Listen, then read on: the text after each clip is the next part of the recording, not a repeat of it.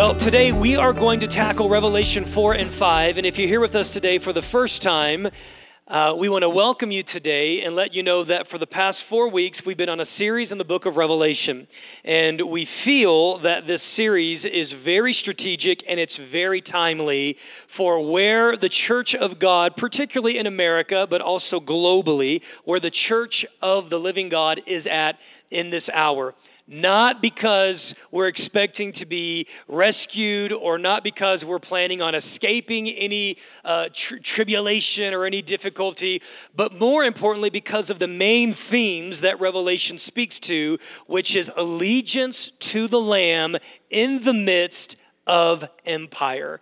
And so if you want to catch up with our messages, you can do that on antioch.is and be filled in on the past 3 weeks. Last week, Jeffrey Moore did an outstanding job.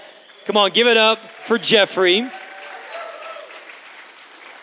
Teaching us on what it means to be a faithful witness to Jesus, particularly the message there that's emphasized in the 7 churches of Revelation. So we invite you to grab your Bible, turn with me to Revelation 4 and 5, and join us as we go a little bit deeper into our journey and our study of the book of Revelation. I'm going to pray, and then we're going to have a good time this morning in the content. Father, thank you. Again, thank you so much. Our hearts are full and our hearts are grateful for what you are doing and for what you are revealing and for what you are shaping here in this house.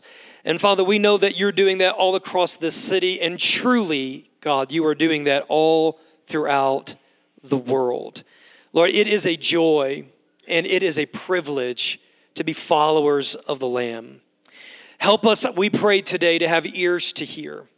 Help us to have hearts that can receive. Help us to have minds that perceive the wisdom and the counsel and the understanding of your Spirit that is available today through the preaching and the teaching, the exhortation, the instruction of your word.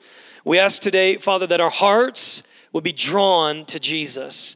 We ask that our hearts would be fixated afresh and fascinated anew with who you are, that you would capture us again, and that you would do what you did with John, and that you would invite us to come near, that you would invite us to come higher, and that in so doing and in so responding, you would reveal yourself to us afresh. We love you, and we bless you today in Jesus' name. Amen. Amen. Well, Jonathan aptly titled this Worship in the Throne Room, Revelation and 4, but I retitled this Worship Conversations Remixed. What a great opportunity that Jonathan and I had a few weeks ago, and in our conversation, which was unrelated to the topic or the book of Revelation, we talked about the importance of worship as a people in Antioch during our celebration series. And there were a lot of questions that emerged out of that, some of which we hope to address today. And the ones that we don't get to today, we will be responding to some of the questions that came out of that series a few weeks ago. So Revelation 4 and 5, I'm going to read a couple of verses and we're going to dive in. Let's begin with verse 1, shall we? Revelation 4:1 says, "After this I looked, and there before me was a door standing open in heaven. And the voice I had first heard speaking to me like a trumpet said, 'Come up here, and I will show you what must take place after this.' At once I was in the Spirit, and there before me was a throne in heaven with someone sitting on it." Now let's just stop right there. So in your notes, the first thing that we want to do is very simply make some observations out of Revelation 4 and 5. And the first observation that I want to make here is that there is a door that is opened and that John is brought up or brought into the realm, the dimension of the Spirit.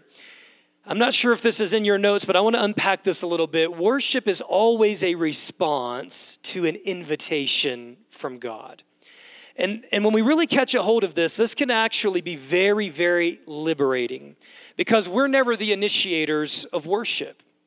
Any prompting or any desire that we have towards God, for God, or about God is always by the mercy and the grace of God working upon our lives.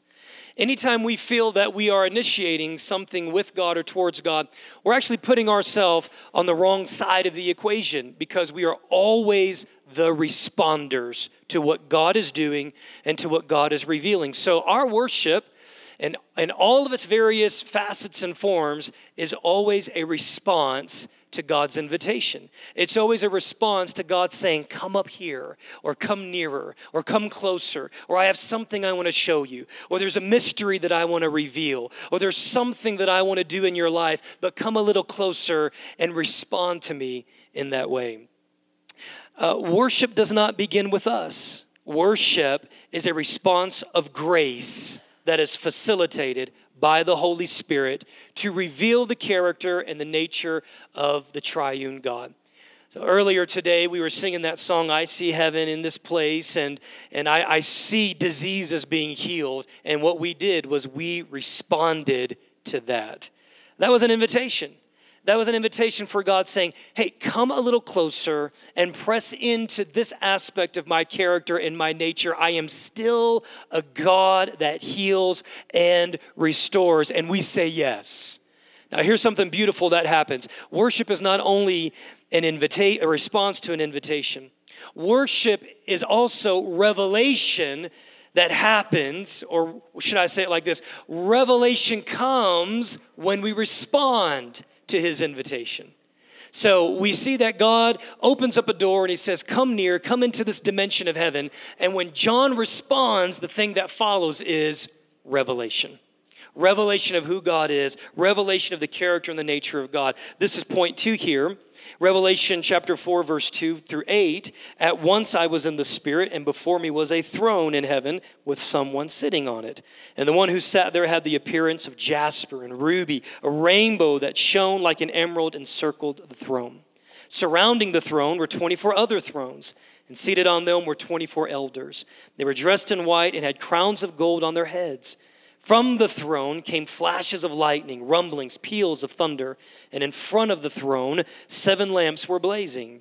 These are the 7 spirits of God. Also in front of the throne there was what looked like a sea of glass, clear as crystal. And in the center, around the throne, were 4 living creatures. They were covered with eyes in front and behind. So an invitation is given. John responds to that invitation. And as a result of that invitation and his response to it, God pulls him close, pulls him near, and there is revelation that follows. Part of the revelation is this. The first thing that he sees is a throne.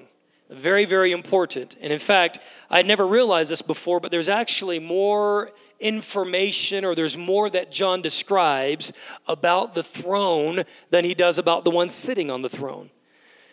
And a lot of scholars believe this because God himself really cannot be described. So the very best that John can do is describe what he sees happening with the throne, on the throne, around the throne, near the throne, encircling the throne, surrounding the throne. And the throne here represents something very important about God. It represents his sovereignty. It represents his authority, his power, his limitless power. His limitless authority, his all-consuming sovereignty. These are the things that the throne, the image of the throne, represents. And when John is revealing that to us, those are the pictures that we should be getting. Revelation follows the proper response to invitation. The next thing that we see is that John sees living creatures and the elders. They're singing, they're giving glory, they're bowing down, they're giving forth demonstrable actions of worship and praise to the revelation of God that they have. Something interesting here for us to take note of. The main characters, which are nearest to the throne, are constantly responding to the revealed nature of God. It's constant, day and night. They never stop singing. They never stop responding. And when we talked about this in our ministry crew meeting this morning, one of the things we mentioned was we really can never stop worshiping God because his attributes are endless. We'll never fully comprehend the magnitude of who God is or what God has done. And every time we catch a fresh glimpse of it, we respond with fresh worship to him. Notice that the content of their songs and the expression of their worship are completely focused on the character of God. So, here in chapter 4, verse 8, day and night they never stop saying, "Holy, holy, holy is the Lord God Almighty." And then in verse 11, their worship is, "You are worthy, O Lord God, to receive glory and honor and power, for you created all things." The content of their worship is not about how they feel. The content of their worship is really even not about how much they love God. Now, there's a place for that. We're going to talk about that in a few minutes. But here, nearest to the throne, their expression is completely on the character and the nature of God. Yes, and in the beginning of chapter 5, we see a new facet of the character and nature of God revealed. Enters the Lamb. So I just want to read a couple of verses from chapter 5. Let's start in verse 2. "And I saw a mighty angel proclaiming in a loud voice, 'Who is worthy to break the seals and open the scroll?' But no one in heaven or on earth or under the earth could open the scroll or even look inside of it." And then I'm going to skip down to verse 6. "Then I saw a lamb, looking as if it had been slain, standing in the center of the throne, encircled by the 4 living creatures and the elders." And I'm going to skip to verse 9. "And their response is, they sang a new song, 'For you are worthy,'" take note of the word worthy, "'to take the scroll and to open its seals, because you were slain, and with your blood you purchased men for God from every tribe and language and people and nation. You have made them to be a kingdom and priests to serve our God, and they will reign on the earth.'" So we see the angel at the very beginning of chapter 5 say, "Who is worthy?" Repeat after me. Who is worthy? So who is worthy to open the seals? And enters the Lamb, the next facet of the character and the nature of God that we see. And when we talk about worship, it's impossible to talk about worship without talking about worth and what it is to be worthy. So a definition here, just from a dictionary, is worth is having weight.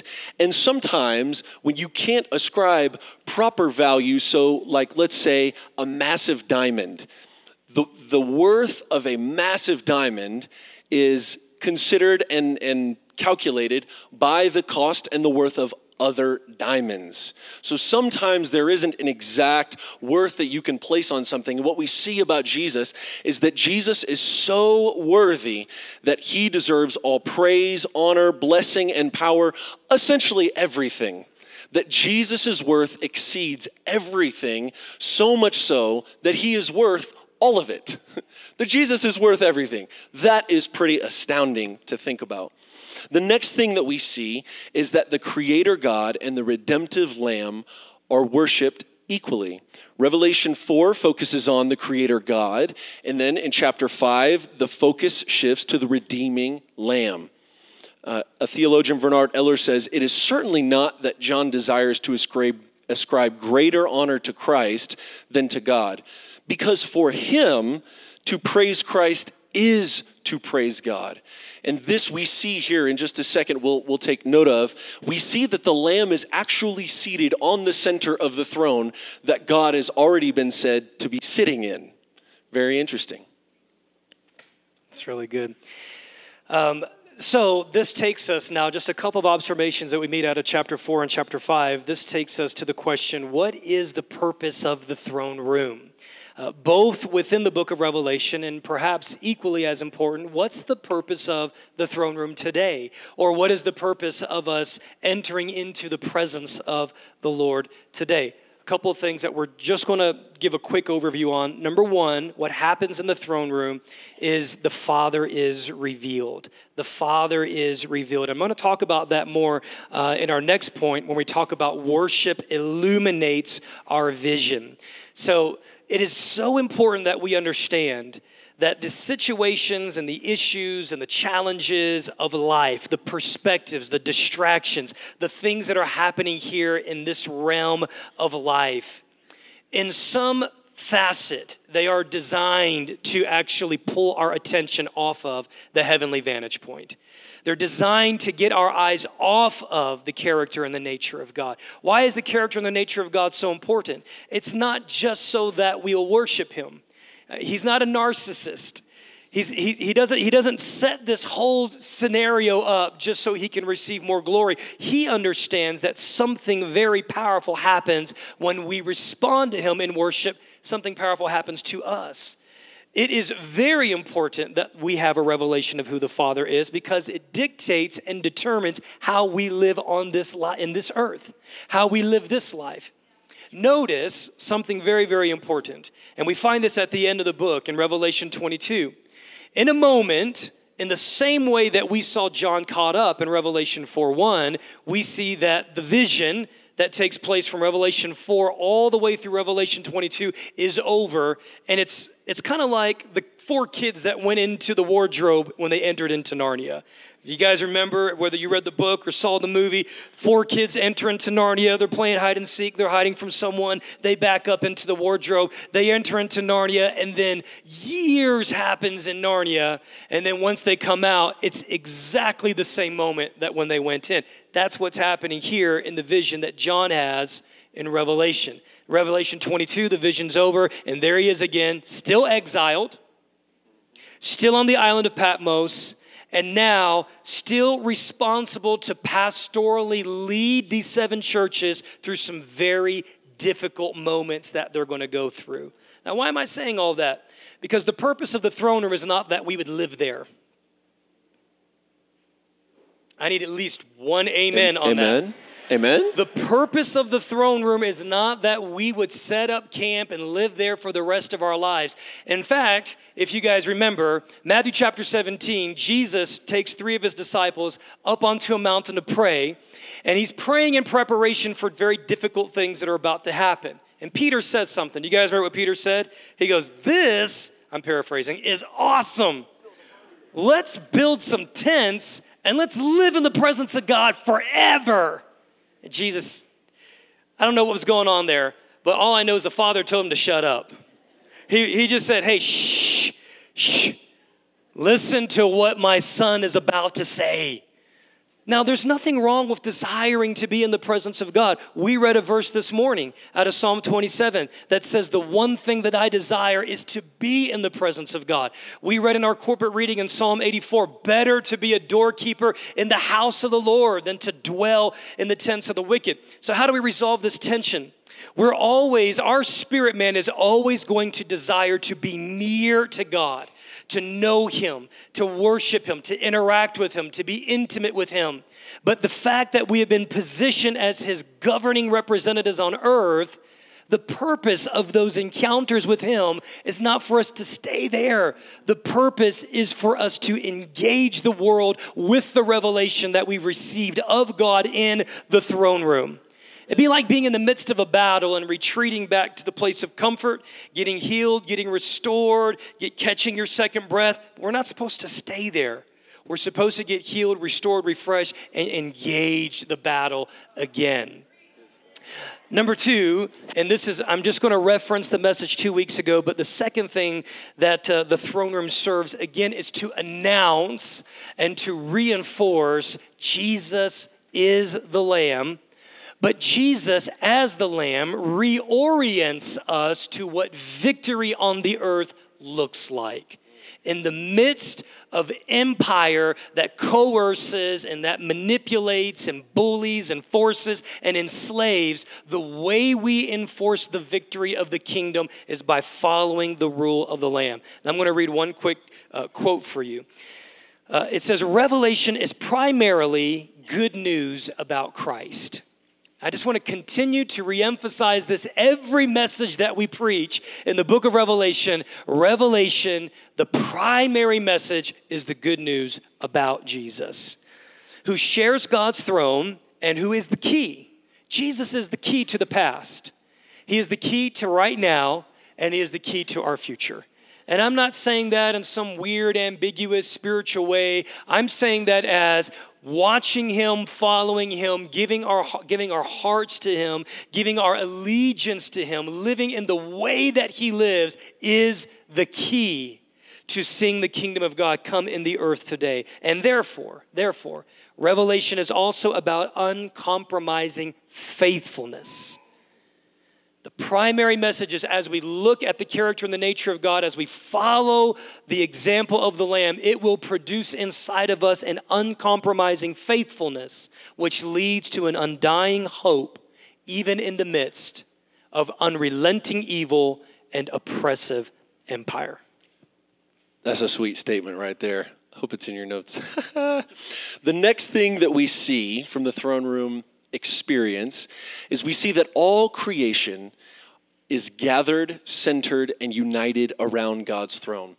Now, it's not literally all of creation right there in the throne room, but all of creation is represented in the throne room. So if you look at that passage back in chapter 4, we're not going to read it, you'll have to reference it. The 4 living creatures who have heads that look like a lion, an ox, a human, and an eagle, or a flying animal. This is representative of, most scholars believe, nobility, strength, wisdom, and swiftness, the greatest attributes of all of creation. So the 4 living creatures are representative of the gathering of all of creation as it is designed to worship the Father and the Lamb. And then right outside of that, we see 24 elders seated on 24 thrones. There is a picture up here. It is a little bit washed out, but it's a beautiful painting that helps to describe what's going on here in Revelation chapter 4.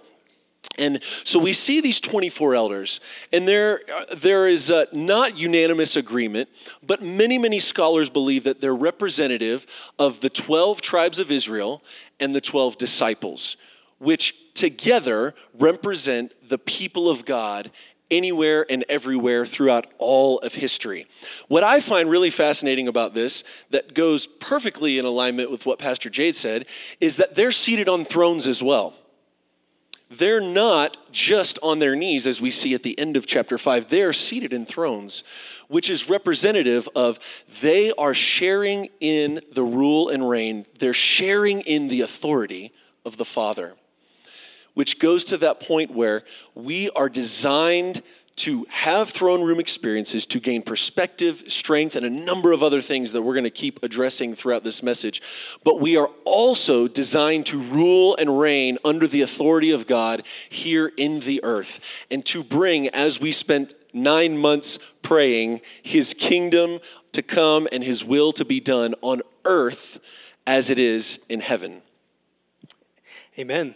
Amen. So let's talk about what happens in worship. So when you're worshiping the Lord, specifically when you're worshiping the Lord in the venue of song, in the venue of music, in the venue of setting aside concentrated time, we're going to talk about the fact that worship is holistic and involves all of your life. But there are moments where we can not just worship God with the way that we respond in situations, and not just worship God in the way that we work, but there are moments where we can concentrate, where we can focus and give him our utmost attention and affection. And something happens when we do that. Number one, our vision is illuminated.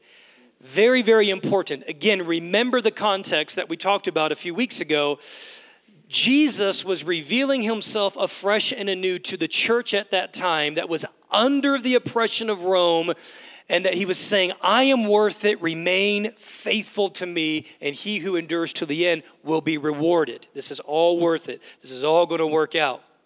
So he calls John up in the midst of exile, in the midst of oppression, in the midst of persecution, to re-illuminate and re-clarify John's vision. That happens for us. Now, I don't know about you, but just very, very practically, when things are happening in my life, when things are swirling, when our emotions are out of control, when the enemy is just attacking my mind and offering me his version of reality, I need to get in the Word and I need to get in the presence of God. Because when I get in the Word and in the Spirit and in the presence, my vision gets clarified. suddenly this feeling of isolation and this feeling of giving up and throwing in the towel and running away and this isn't worth it, all of that dissipates because I have a renewed vision of who God is, but I also have a renewed vision of what's really going on around me. So the enemy wants to blow things up. He wants to try to amplify and magnify things to make them seem like they are greater than they really are. God doesn't have to blow himself up. All he has to do is say, you know what? Your perspective of me will change when your proximity changes. So if you'll draw near to me, you'll see me for who I really am. And the closer you get to me, you'll recognize that those things that seemed amplified in the realm of the earth, they're really small because you're focusing on the right thing. Our vision is illuminated. Let me just read this statement. I love this. Heaven is where things are seen for what they really are. I'm telling you, in the next 3 weeks, we need to spend some time in heaven so that we can see things for what they really are. So that all the fear that we have of what's going to happen on the other side of November 8th can be seen for what it really is. I'm not advocating passivity. I'm not advocating escapism. I'm advocating the church be the people of God in the midst of confusion and chaos and difficulty and, God forbid, even tribulation. Let us see God for who he really is. And let us respond as his people appropriately and accordingly. We see things for what they really are, regardless of how they appear in the transient actuality of earth. A major purpose of John's book is to help us see on earth, watch this is amazing, to help us see on earth as it already is seen in heaven. As it already is in heaven. Thy kingdom come, thy will be done on this earth as it already is in heaven. And when we see what reality already actually is in heaven, it gives us a strategy. It gives us a vision. It gives us a faith. It gives us a resilience and a tenacity for how to bring heaven to earth. It's not so much to see new realities, but it is to see ultimate reality of our own history from a new perspective. Second thing that happens in the presence of God. Let me just actually make mention of this.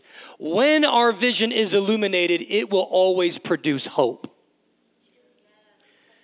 So a great litmus test for us to ask ourselves biblically as the people of God is, you'll know if you're really worshiping if you have hope as a people. Friends, I have hope. And even if things get just dirty dark, we have a hope. An immovable, unshakable Christ in you, the hope of glory. I'm almost convinced this is probably one of the most important books for the church in this hour because it is a book that gives us hope. I was reminded as Jonathan was speaking this verse here in 2 Corinthians chapter 4. 2 Corinthians 4, verse 16. Therefore, we do not lose heart. Though outwardly we are wasting away, yet inwardly we're being renewed day by day. For our light and momentary troubles are achieving for us a glory that is eternal, that far outweighs them all. So then, we fix our eyes not on what is seen. We fix our eyes on what is unseen. For what is seen is temporary, but what is unseen is eternal. Man, I think I should have been on the organ today, actually. The next thing that worship does is worship reinforces or reestablishes or renews, whichever verb you like, take your pick, our allegiance to the Lamb. Very briefly, I want you to think about the crucifixion of Jesus. Jesus was not crucified because he was teaching people how to get to heaven when they die. Jesus was crucified because he challenged the powers that be by preaching the good news of the gospel of Jesus Christ. How much of the gospel that you and I preach challenges the powers that be, or does it just tell people how to get to heaven when they die? When we worship Jesus, our allegiance to the Lamb is being renewed and reestablished. We are reminded that because of Jesus' victory, he is Lord over the whole created order. And when we profess that Jesus is Lord, we are renewing our allegiance to him. If we're really honest, oh man, that's a Pastor Jade phrase. Oh, if we are really honest with ourselves, we would admit that we are being pulled so hard in so many different directions throughout the week. I heard there was a study just a couple of years ago that there are more than 700 marketing images that the average American is bombarded with on a daily basis. We are being pulled. Living in this world is not a neutral battlefield. We are being pulled and coerced and sometimes forced. And when we worship, Eugene Peterson says, the non-action of worship is backed by the power and the authority of the Lamb to reestablish our allegiance in him. Amen. Thank you, Everett. Our fight in worship is our pledging allegiance. The greatest warfare that we can do is be reminded on and forced to rely on the finished work of Jesus Christ. That is our fight. And when we worship, our allegiance to the Lamb is reestablished. Also, worship strengthens our faith. We talked in week 1, I believe it was, about the cyclical nature of the book of Revelation, that these are like theater scenes. It's not a chronological book. And there are, I believe, 6 or 8 throne room scenes throughout the book of Revelation. And they, each and every one, precede something very terrible happening in the earth. Why is that? That's not happenstance. That's because when we are in the presence of the Lord, our faith is strengthened. It is so easy to get caught up in the difference of what we know to be true about God and what we know to be true about the reality of heaven and what we see. There's such a vast difference many times between what we see here on the earth and what we know to be true about God. But when we worship, our perspective is changed, our allegiance is renewed, and it strengthens our faith. We go, yes, he really is on the throne. Jesus, the Lamb who was slain, really is worthy. And we know how ultimately this thing ends. Worship, lastly, reinforces our love. Just as Mary of Bethany, in, I believe, 3 of the 4 Gospels, there is the story of Mary who breaks her nard on Jesus' feet. And that was an expression of love.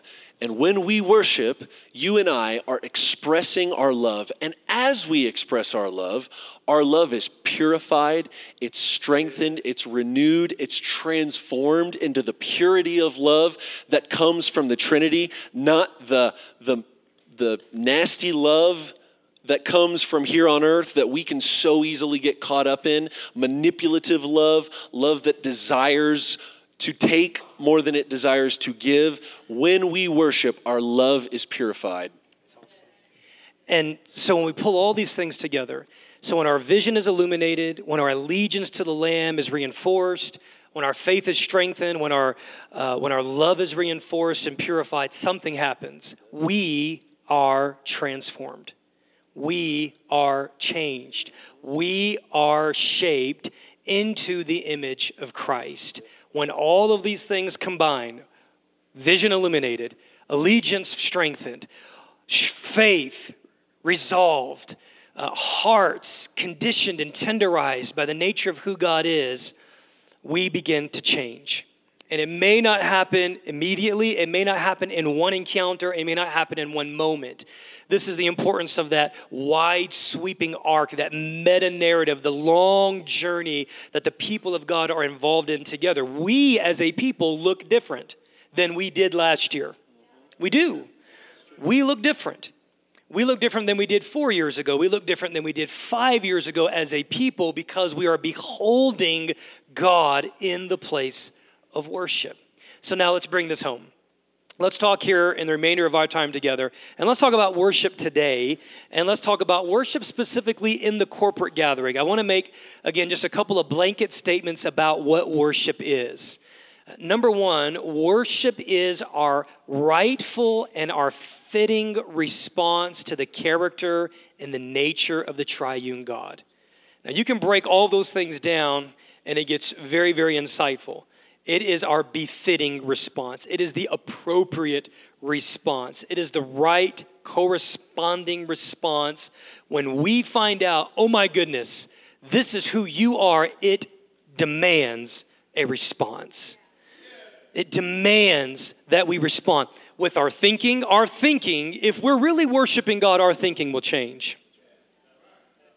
And it's one of the beautiful aspects about the Word because the Word reveals who God is, which should confront low-level, narcissistic, personal, self-consuming views of who God is. Now, if we're not careful and if we're honest with ourselves, sometimes the God that we worship is not God. It is the God that we've created. This is why long moments of fixating ourselves on the character and the nature of God over and above how we feel about God. I can't wait to get here. I'm kind of over and above how we feel about God. You understand what I'm saying when I make that distinction? Because when I look at the truth of who God is, that is what confronts me. My feelings don't confront me with truth. They confirm me. And if I tell Christy over and over, baby, you know what? You just make me feel so good about myself. You make me feel like I'm a young man again, boo. You make me feel in love. You make me feel, at some point, she's going to say, this is really all about you, isn't it? Now, but when I say, Christy, this is who you are, and this is what I love about you, and this is what you do, that's called real worship, praise, and adoration, not just focusing on my feelings about her. And listen, out of this, we don't want to get like super critical, but we do want to be evaluative on the language that we're utilizing in the songs that we sing to God.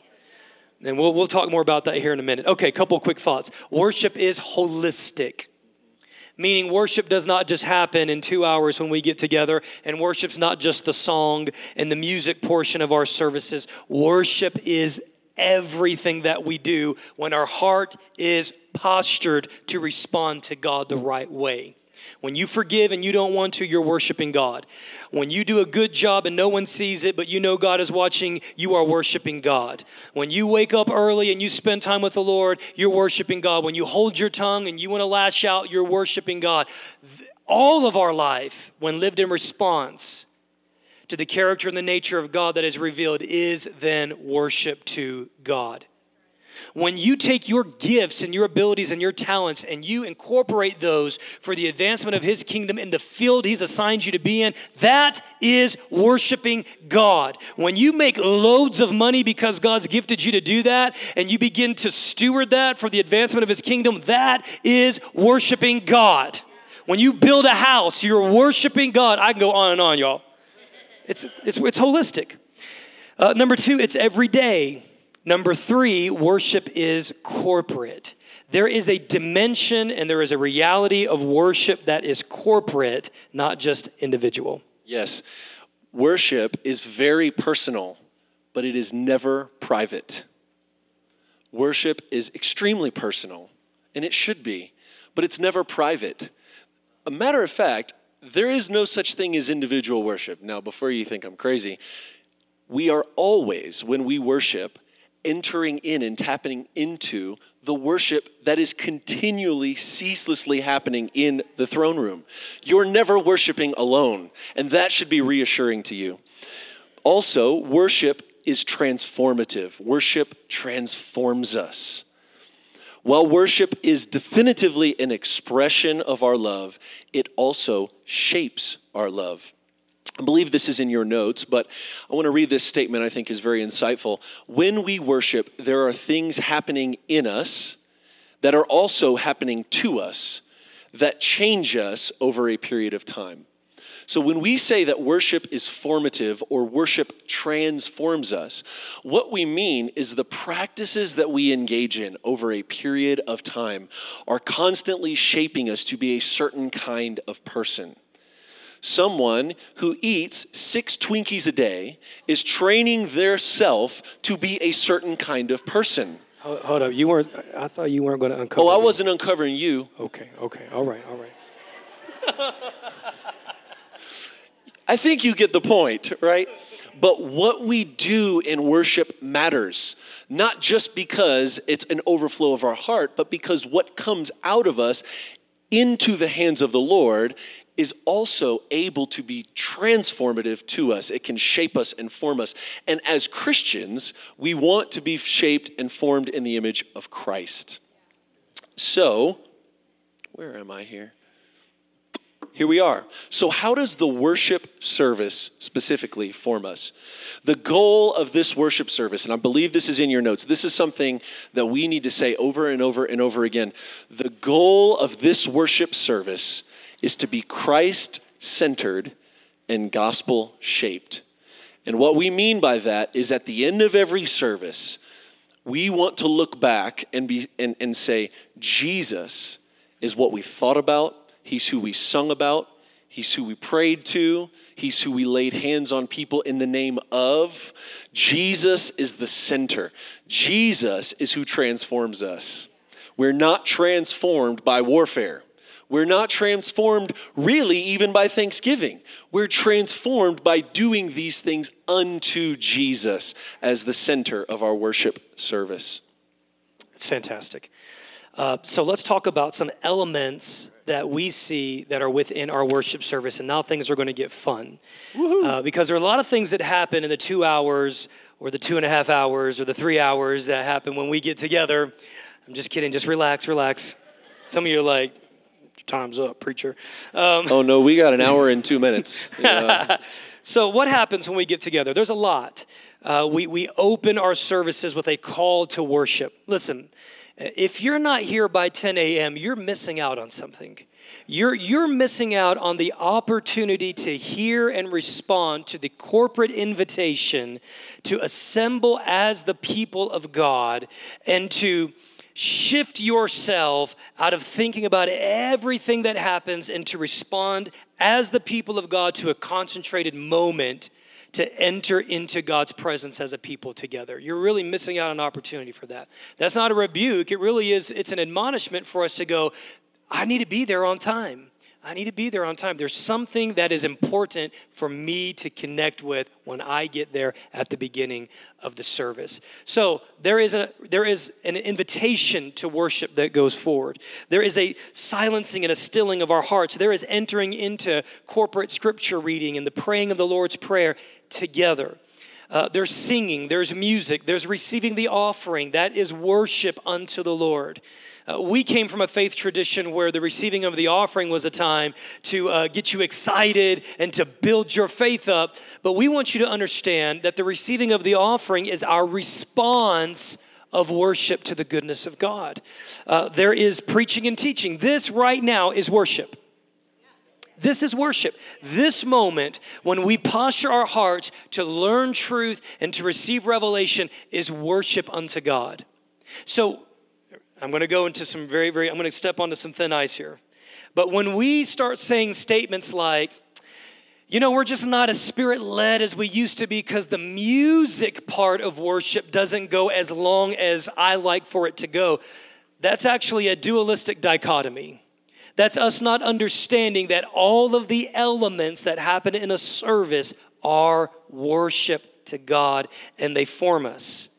Now, the singing and the music part do a certain thing. It has a certain facet. It's a certain dimension of worship.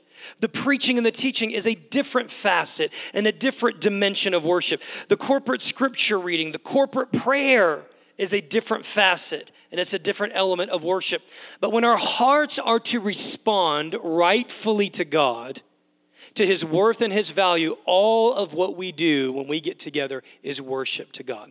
We're going to focus on 2 elements in the closing moments that we have together. And if you guys would help throw that visual up on the screen for me. this became something that was extremely clarifying for me, and I wish we had a little bit more time to unpack this.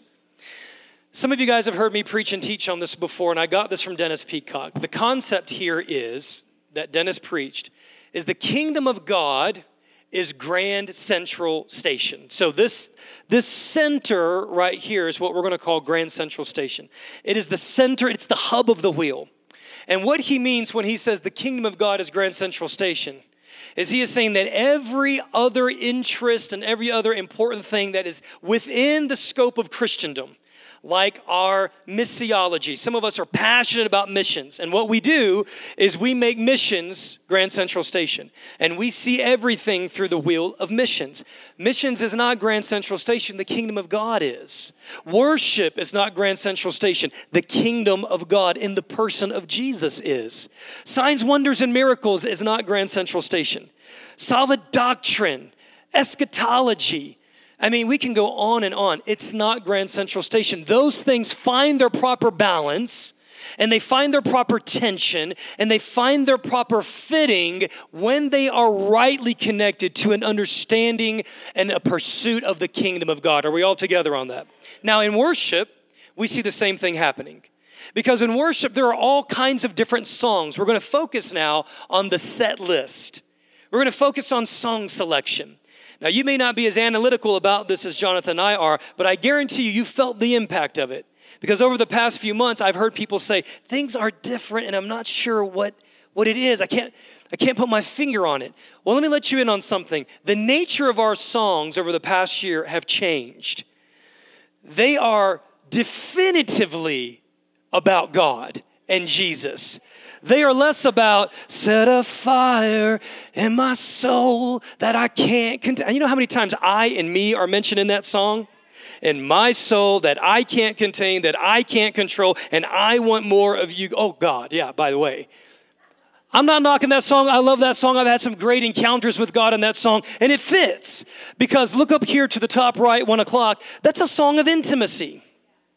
And some of us love songs of intimacy. There are songs that are designed to help us thank God. There are songs that are designed to help instill doctrine. There are songs that are designed to help us engage in a place of warfare, to address, to oppose, to resist, to expose, to break in, and to break through. There are songs of intercession. There are songs of redemption. There are high praise songs. There are songs of lament. We're going to talk about that here in a minute. There are different kinds of songs that we as a people sing to God. Now, what we like to do, if we're really, really honest with ourselves, there are some of these songs that we connect with better than others. Isn't that right? Yes, absolutely. Months ago, when I first started talking with Jonathan, I said, listen, I want an environment that emphasizes the victory and the triumph of God because we're supposed to be victorious and triumphant people. And then things happen like happened earlier this year where I'm confronted with the injustice that is happening to a certain segment of people in our nation. And I'm confronted with the reality that life is not all victorious and triumphant for everyone every day. That there are people that are mourning and they're grieving and they're lamenting. And guess what? There are songs that actually help us do that. There are songs that actually help us connect with the comforter of God, the compassion of God, and we need to sing those songs. I said we need to sing those songs. Amen. They don't make us feel as good as the warfare songs. They don't make us feel as good. They're a little bit uncomfortable. They're slightly awkward, but we need them.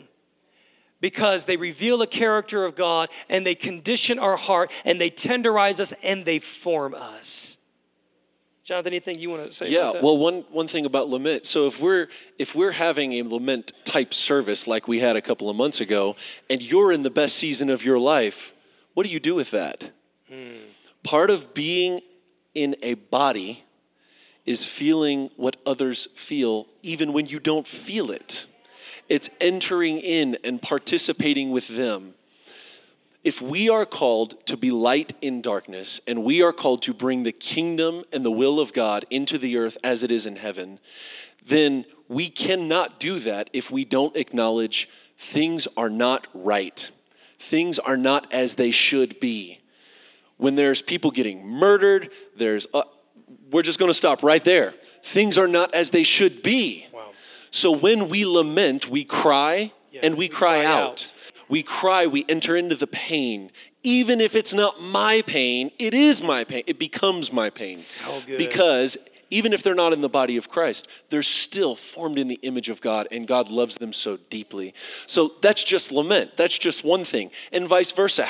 Why do you sing songs of victory, and why do you sing songs about the constant nature of God when it's not real in your life? This goes all the way around that wheel. All the way around. So we sing these type songs because if we want to be formed in the image of Christ, we don't get to pick and choose. All of this is displayed in the life and the nature and the character of Jesus Christ. And so if we want to be formed in his image, we submit ourselves to, as much as is possible in this season, singing these songs. So good. Personal preference is not bad. I got a personal preference on just about everything in my life. Me too. But personal preference is not synonymous with big picture perspective. Are you understanding that? All right? In fact, if all I do is read the books of the Bible that I really prefer, I'm going to be very unbalanced. If all I do is sing songs that I enjoy and songs that I connect with, I'm going to be unbalanced about who God is, and consequently, my preaching is going to be unbalanced. The way I treat my family is going to be unbalanced. The way I see you and our ecclesiology and the way I see the world is going to be unbalanced because I'm being selective on things that connect with my personal preference. And again, if we're honest with ourselves, many of us attribute the presence of God or the movement of God's Spirit to certain types of songs. I want you to think about that. I want you to get gut level honest with me this morning and say, when I get to sing songs like this that are very chant-like, that are very simple in their chorus structure, that get to go on for 10 and 11 minutes, I really feel near to God. That's a personal preference. We sing Crown Him with Many Crowns, a little bit more of a difficult song to sing, a little bit more of a wordy song, a little bit more of an intellectually engaging song. Let me just share this. The Holy Spirit was just as here and just as near if we believe that worship is a response to the fact that He is already here waiting for us and inviting us. So again, personal preference isn't bad, but if we live in personal preference, it keeps us from having a holistic and complete perspective.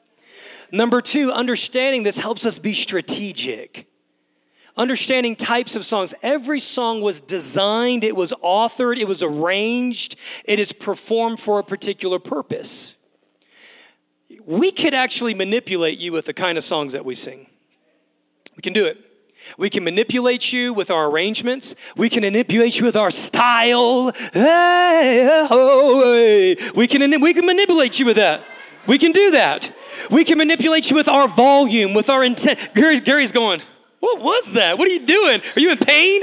We can manipulate you. We can manipulate how much we linger. We can manipulate you with language. I feel the Spirit of God is just saying right now. And because I'm saying that the Spirit of God is saying to me right now in the midst of this moment here in time. Come on. I could preach a lot better. I really could. No, I'm just saying, we can manipulate you.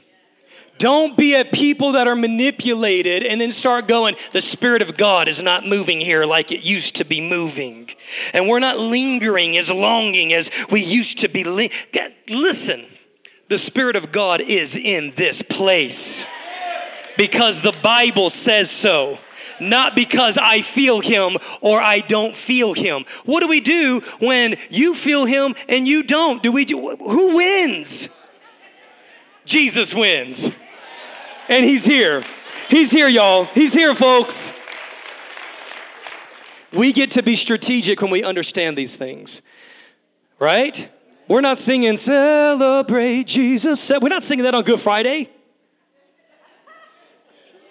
We're not singing songs of resurrection on Good Friday. We're singing songs that help us enter into the pain and the sorrow and the suffering and the crucifixion of Jesus. And we're also not singing those songs of lament on Resurrection Sunday. Helps us be strategic in our formation and worship of God. The next thing we want to talk about. No, you share this right here. I'll play. Hey, Drew, if you just want to turn that keyboard down, brother, that'd be... The next thing we're going to talk about is the Lord's table. Where's Sarah at? Where's Sarah? Sarah. Come on, can you play? I'll have Sarah Of course play. she can. She's Sarah. That's like me playing. I just delegated. Oh, my goodness.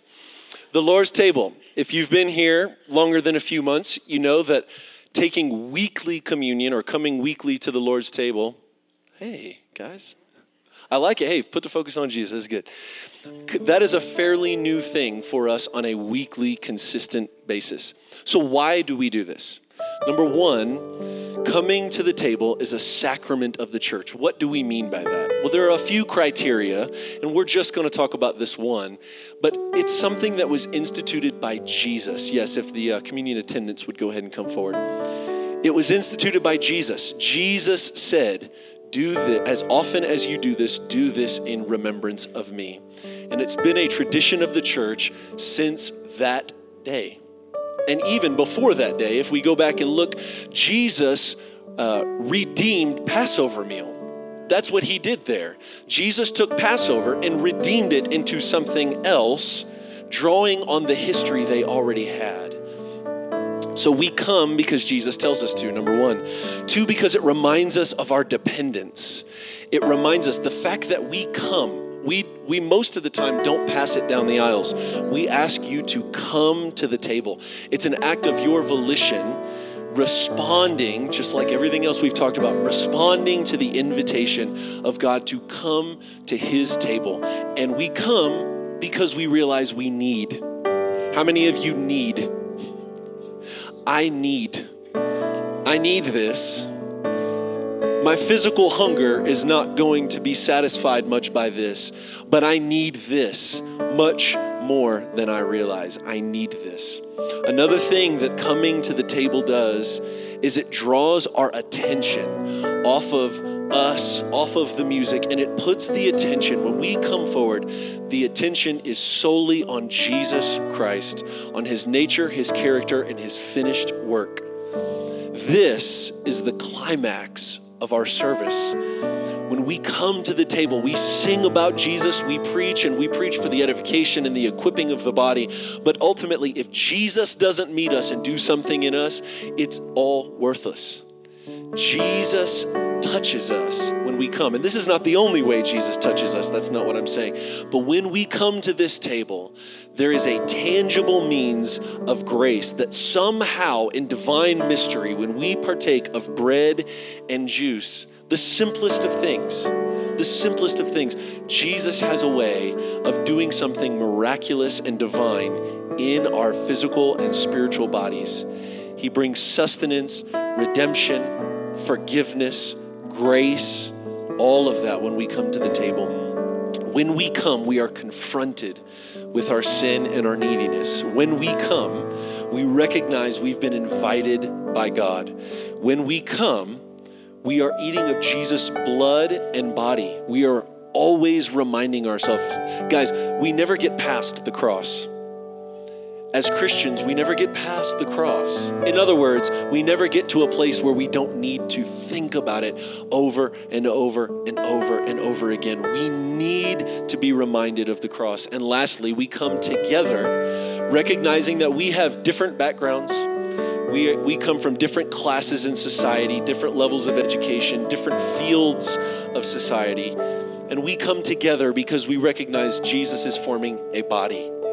He's forming us into a people, not just millions and millions and millions of individual peoples. He's forming a body. So with that said, should we move into the table?